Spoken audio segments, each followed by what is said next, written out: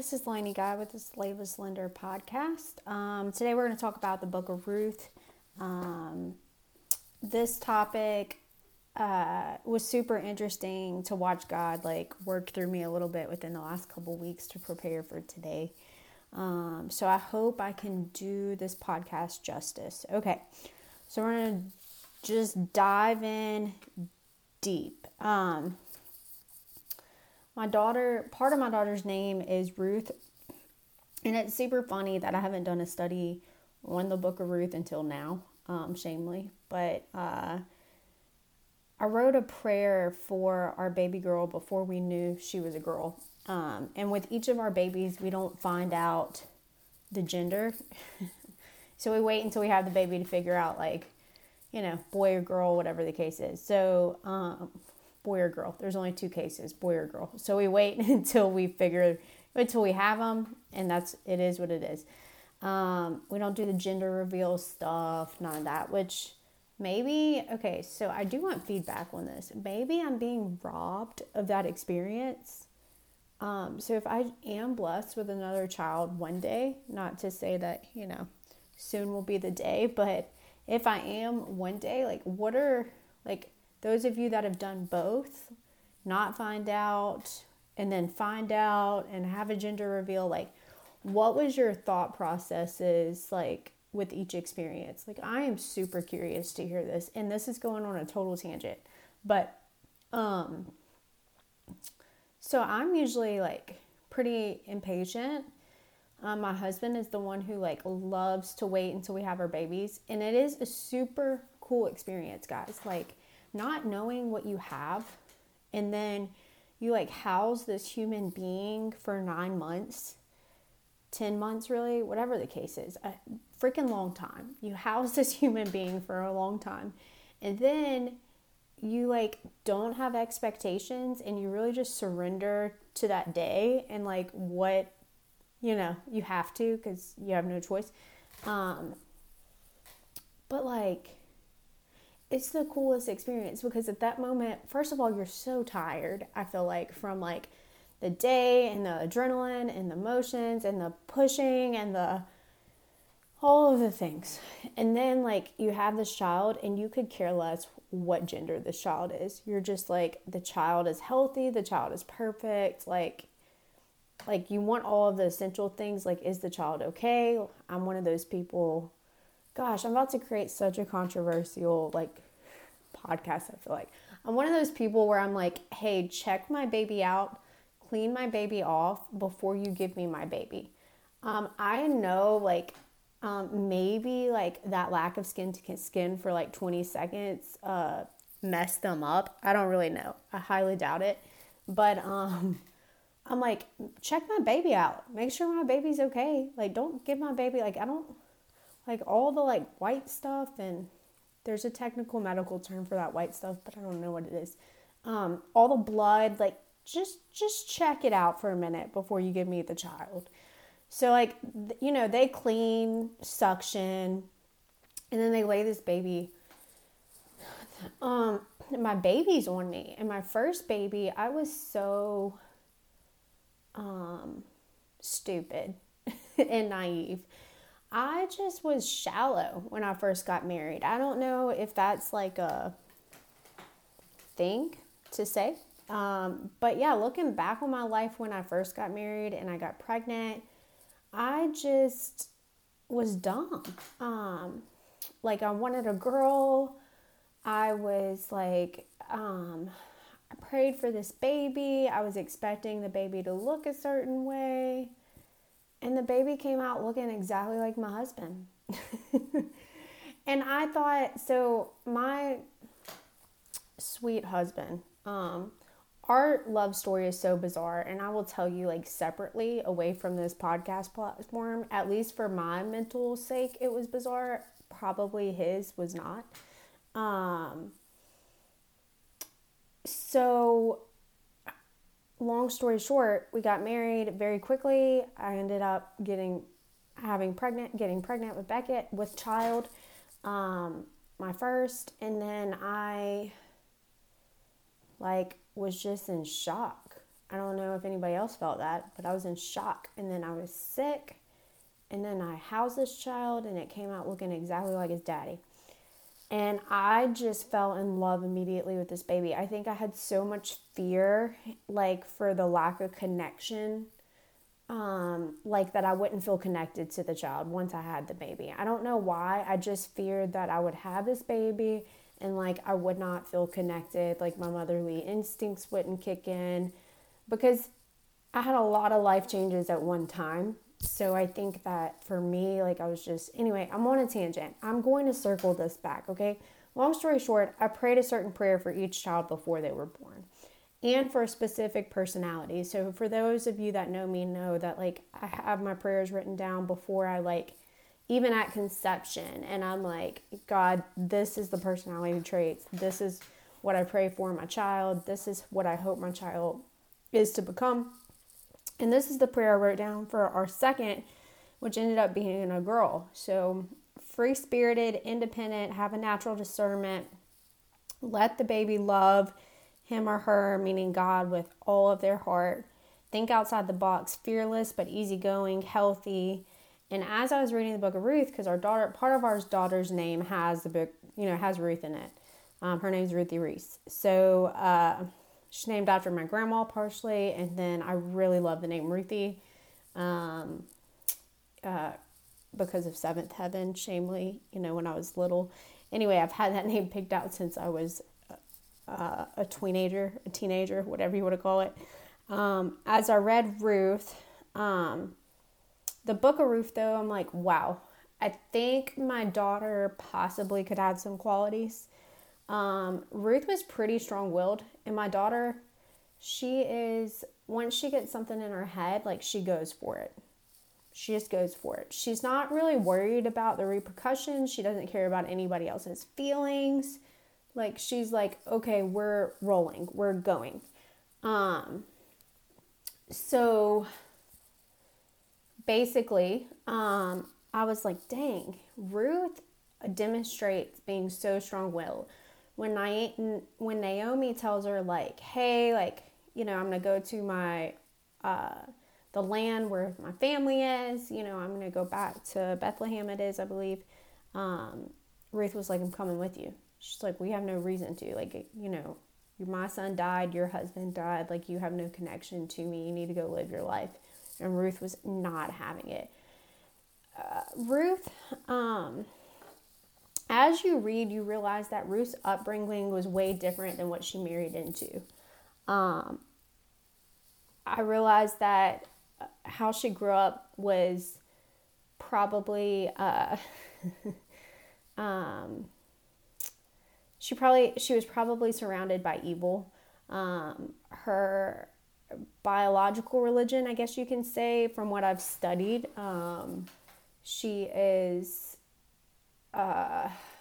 was surrounded by somebody that worshipped idols, surrounded by people that just weren't of God. So I think she saw some qualities, probably just from me, overanalyzing, in Naomi and her husband. And she was like, this is exactly what I want.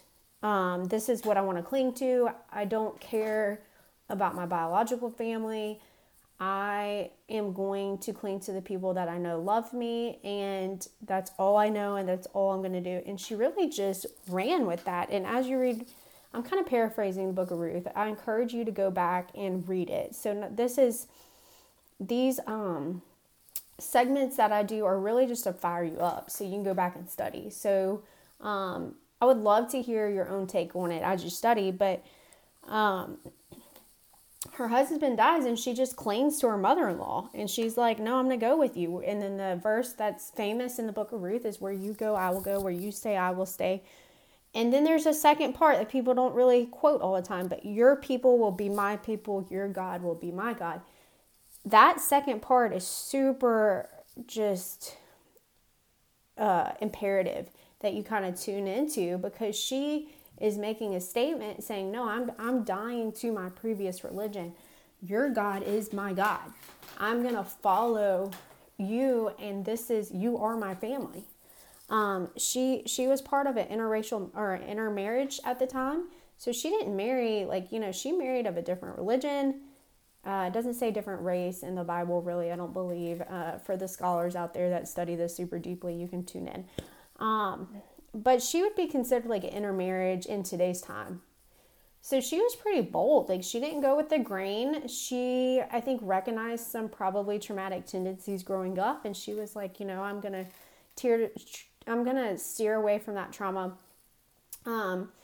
You'll see that I believe her sister Opa married married similar into the family as well. But Ruth really took the reins on everything, and you can kind of see that. So she beat it to her own drum, but she knew the difference between good and evil. It implies that throughout scripture if you study the backstory of Ruth and how her upbringing was and what she chose to cling to. I wonder, it doesn't really say, how tight Ruth was with God, with her daily, walk. Did she pray? Did she study? But, she almost has this natural discernment through text that's super interesting. Girls, too, are super intuitive. So, the more you study Ruth and, Naomi, you realize, they're very, Naomi's a natural matchmaker throughout scripture. Ruth, they go during a barley festival to the new land because the land that they were in, where so much grief happened with the deaths of their husbands, was undergoing a famine. And it says that at the beginning of the scripture. So they go into this new land, and they go while they're having barley festival. Well, during the barley festival time, you had workers and owners all kind of gazing the land, right? Ruth knew that, I think. I mean, it was pretty well known as far as what type of season it was. So she was like, I'm just going to go pick a field and work in it. I think homegirl was scoping it out. She was like, you know what, I'm going to go figure out if I can, meet somebody, not meet somebody new, but figure out what God has for me in my next steps. I think that's maybe what she was considering, thinking. I don't know. God may have given her some insight, discernment. Doesn't really say. But Naomi kind of coaches her, especially when she meets Boaz in this field, and Boaz, she already has a great reputation in the land because they talk about how significant she was. They talk about how significant she was throughout scripture as far as her reputation. At the time, and as I was studying, and I'm paraphrasing this, the way that the city was built, you had these gates, okay? So it's almost like you had news reporters at this gate of the city.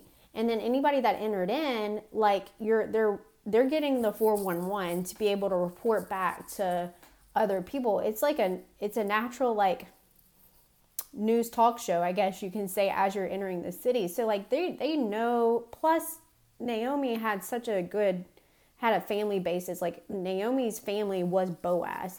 So there was talk that Ruth, her husband died, that she didn't stay with a biological family. She's clinging to her mother-in-law. It shows her loyalty, her bravery. It shows all the things. And these people are talking about it. Boaz is talking about it. Boaz recognizes it. And he finds favor within Ruth. And you can see that as he's talking to Ruth, he's scoping her out a little bit. He's also telling the other workers, don't touch her. He's telling her who to cling to, as she's going mingling through the field. He's telling her how to be safe. He's showing favor upon her.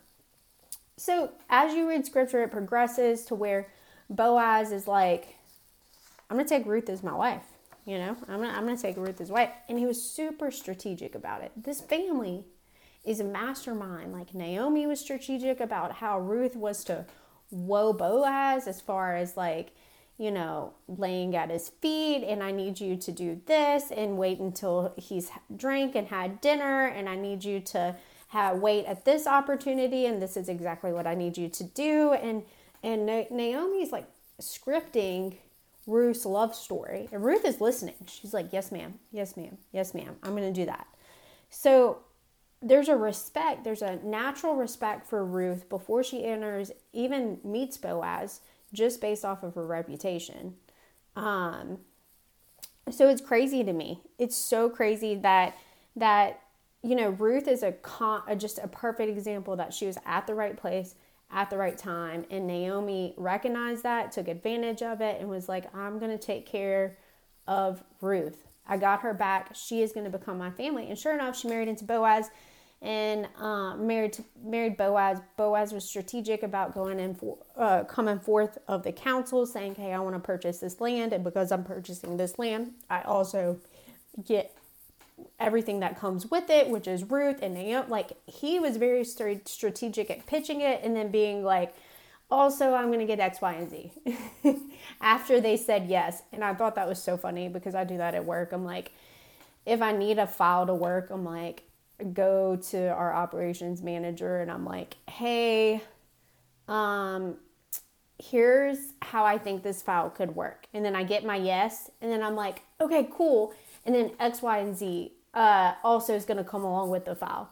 So, like, I'll get my yes, and then I'll, like, plead my case super heavily based off of guidelines, and then I'll, like, say, okay, but here's all the other stuff that I didn't mention as well to it. So at least I have a case, right? So I saw Boaz do that, and I'm like, that's hilarious. He was super strategic.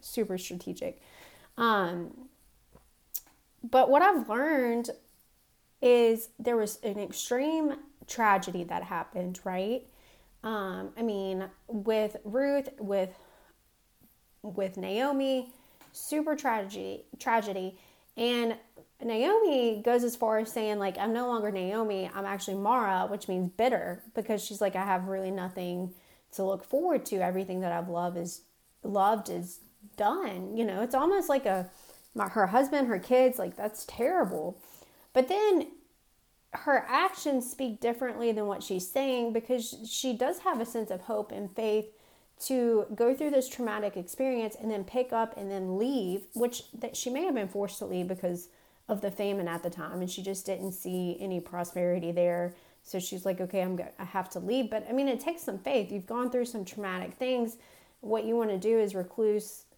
I mean, I don't really know what the reaction would be. Those that have gone through some serious grief, like, I would love to hear, like, how you processed it, like, what that means. Anyway, that's just my side note. But she demonstrated some faith, I think, by just getting up, going to another land, bringing Ruth with her, and then she found some hope along the way as she started to become almost as like this matchmaker. So if you read my ebook this week, the application, I kind of went on a tangent a little bit, but Satan, like, he's prowling, like, he's trying to figure out when we're weak. He's trying to figure out how to derail us when God's will is at work. And there's something super important about being able to recognize when Satan's on the prowl and when he's working through other people, maybe even good people that you love, to derail you from God's will. And the only way we're going to be able to recognize God's will is if we study scripture, so we can learn God's character.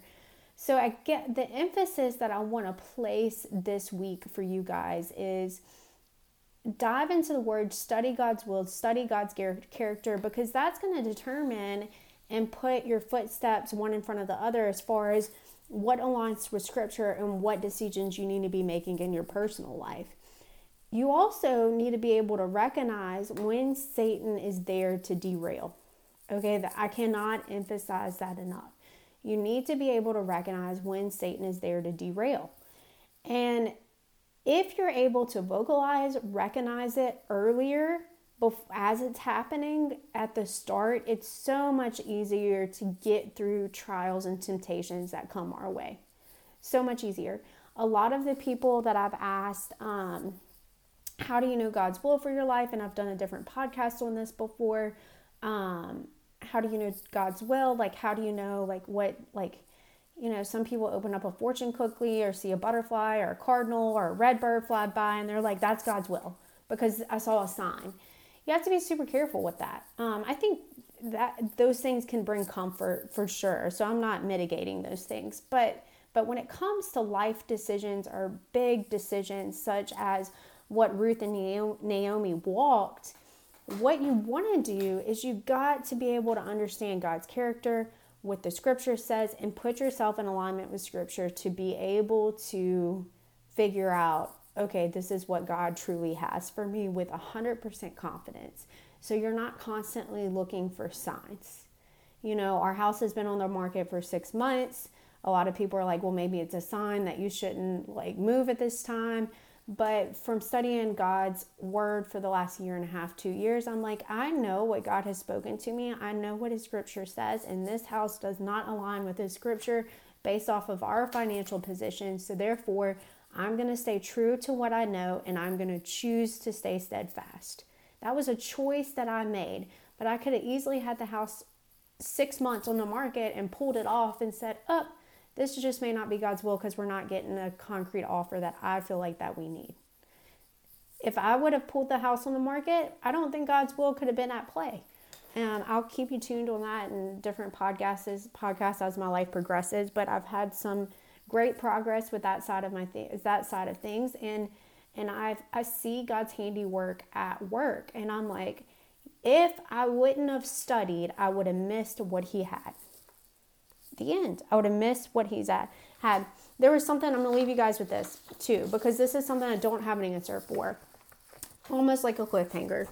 But I had a friend of mine that told me, because as we're talking about finances, I want you guys to kind of tune into this.